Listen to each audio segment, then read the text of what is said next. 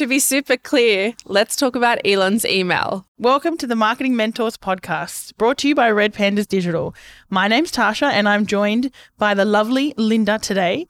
And we are actually going to be talking about, if you couldn't pick it up from our intro there, but the emails that Elon Musk sent to his teams at Tesla earlier this week. Now, let's just be clear. We're not here to shit on the emails that he sent out. We've got our opinions on them and we've got some key learnings and takeaways that we want to talk about and how they can, relate to most offices and teams. But how about, Linda, why don't you read out some of the lines from that email for anyone that's been, under a rock and hasn't heard the last of it. 10 days, yeah. That's it, yeah. Okay, so basically, I'm not going to read the entire email because it's quite long, but there were two key lines which everybody is outraged from. Mm-hmm. And one of them was that everyone at Tesla is required to spend a minimum of 40 hours in the office per week. And if they don't show up, then he'll assume that they've resigned. And the last sentence in the email was that Tesla has and will create and actually manufacture the most exciting and meaningful products of any company on earth. This will not happen by phoning it in. Yeah, I didn't understand that last line at first because, what do you mean by phoning it in? And obviously when you think about it, you're like, okay, it's not going to work if we're just making Zoom or Teams calls. So on that note, the first kind of theme or topic we want to talk about is this attitude or mindset, as if you will, around working modes and different types of working. So obviously, he's mentioned that he expects everyone to be in the office location for 40 hours a week. And for some companies around the world, this is required. And I think, we can get into this a little bit more in a second, but obviously post-COVID, post-pandemic, a lot of businesses have really changed those working modes. I know, Red Pandas, prior to COVID, and you and I were working with each other when this happened, we were here every day. Yeah, it was work from home every now and then. And you would, not that you'd put it in for approval, but it would be oh, hey, just so you know, next week on Wednesday I'm going to work from home. Whereas now it's oh, hey, just so you know, next week on Wednesday I'm going to come into the office. Yeah, there's this been huge shift, and we call it here a flexible working hybrid kind of culture where it's 90 or 80% of the time we're at home, and the other 20% of the time we alternate who's coming in on what day so we can see each other, be with each other.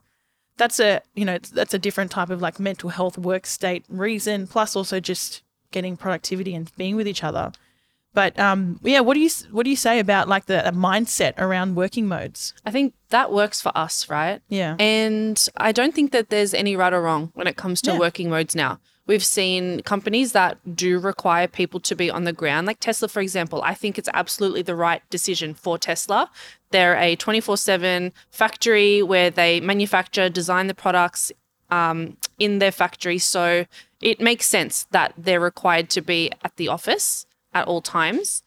But I think there's other modes as well, and this is where we get resistance because companies are different and they require different things. So you've got companies that need their people on the ground, makes sense. Mm-hmm. Then you've got kind of the flexible where we kind of are in that space, I'd say, where some days in the office, some days from home. And then you have the other extreme where you have leaders that have been super sensitized to the new way of doing things, which is just remote working. Yeah. And you've got companies that have even got rid of their office leases. Become fully remote teams. Yeah. Which is well and good if it works for you. Doesn't work for Red Pandas and obviously doesn't work for Tesla, and Elon's letting everyone know that. And look, each to their own, but it's a really interesting topic to see, how are you guys working? Those of you listening, have you got more of a hybrid culture, or since we've come back from post-COVID, is this expectation that you have to come back into the office 9 to 5? Is it just back to the normal daily grind, or is that flexible working still there? Is your team open to that? Can you talk to your management or leadership about those different work styles? And I really don't mind the idea of, depending on what role you're in, your work mode might change. I think that that's really fair and reasonable. And, for a company like Tesla, obviously I don't know every specific job description in that company, but you might have people that are more admin based as opposed to factory based, for example. And I don't mind the idea of having different work modes for different types of job roles, depending on what you're doing. Yeah, of course. I think that that's fair. And I think that a blanket statement across the entire company might be a bit regressive, to be honest, considering we're now moving towards this digital age and people, and we know, like, there are so many studies now where we know that people really value that flexibility of where they're based when they're working. And we know that in turn, because they have that flexibility, it creates more productivity. So I think it's regressive for all companies to be thinking that we need to go back to the way things were in 2010, which is, office 5 days a week. Yeah. But it really depends on what your company does and the your employee role. Types within that company. Yeah, 100%. And then the culture within the company as well. Yeah. So if the culture permits for that or embraces it, really, and, team sizes, leadership, management, communication styles, and really kind of moving into the next theme is this idea of communication and why is it important? So I guess Elon sent another email, right? He sent another email out. It was some time ago. It was before what we just recently saw. And it was around communication. Okay. And he was talking about how there's really two schools of thought when it comes to communication within a company. Yep. And the most common one that we know of is the chain of command, where you report and communicate directly to your manager. And he said that really just serves the power of the manager, but doesn't serve the entire company, because the alternative, which is the way that Tesla do things, is he recommends and advocates that people go directly to the source, whoever they think will be responsible for the fastest solution. Yeah. And he says that mode of communication serves the company because it's quick and fast, whereas, what we've kind of been accustomed to is the chain of command. Yeah. But I think that there's some real world implications there when we talk about just going directly to the top, if you will, particularly because we've been working on efficiencies, right? Yeah. We have a theme for this quarter within the company, which is maximizing efficiencies. And I think to myself, if anybody is going to anyone, how efficient is that? For the company. Yep. And it starts to question mark authorities as well. And there is processes and procedures, and they're in place for a reason. Now, this is relevant to us, a smaller business with less team members. So we are a lot more agile. Things move very quickly with us. Like there's less hoops to jump through to get things done or things approved. So, this is where we're coming from. Obviously, if you're in a larger organization with more hoops and more kind of, politics, if you will, this might be a very different process. But what I want to say on that is a leader or an entrepreneur, let's say, and let's just use Elon Musk as an example because we're talking about it today. Yeah. But he's clearly an extremely creative thinker and he's very strategic, perhaps not the best emotional communicator and leader. So know when to hire. Exactly. So the key there, and what we do at Red Pandas is we know when we need to hire, and we hire for our weaknesses. Yeah. So if our weaknesses are communication, because, I'm just so bogged down in like strategy and creative work that I don't have the emotional capacity to deal with, people that want to talk about flexible working, then I'm going to hire someone that can deal with my people or the emotional needs of my people, hence, HR or people and culture style and roles. be able to deal with that type of communication in a better way with your employees to avoid the outrage that we've just seen. Or backlash or anything like that, which is going to affect in turn, you'll see employee churn, your employee satisfaction will go down. Exactly. So it's that key takeaway is hire for your weakness. And it's funny that we actually use that a lot here at Red Pandas. And we do. We tend to, when we go to hire, we're hiring for the gap in the knowledge set that we collectively have. And I feel like that's a big reason why we've grown the way we have, is because we each bring something so unique and essential to the business, and we become more efficient because we know that this person is key on this and this person is a gun on that and this person is a gun on that. And that way there together we rise. Yeah. Like I said, small, agile team, we can do that. But yeah, that communication is key. And it seemed like he was quite emotional when he sent that. It almost read like he had a conversation with one person, realized that they weren't in the office, and then fired off the email. Yeah, emotions. Thanks for bringing that one up, Linda. I feel like it's a really good topic because when I read that, it reeked emotion to me. Like, okay, he's emotional, and I get it. I totally get it. We're human. We all have emotions, whether we want to admit to it or not, or whether we want to accept them or not, and not to shit on what he was doing or who he is. He does, and this could be anyone. And Joe Blow could have written this email, and I would have probably said the same thing. This yells emotion to me.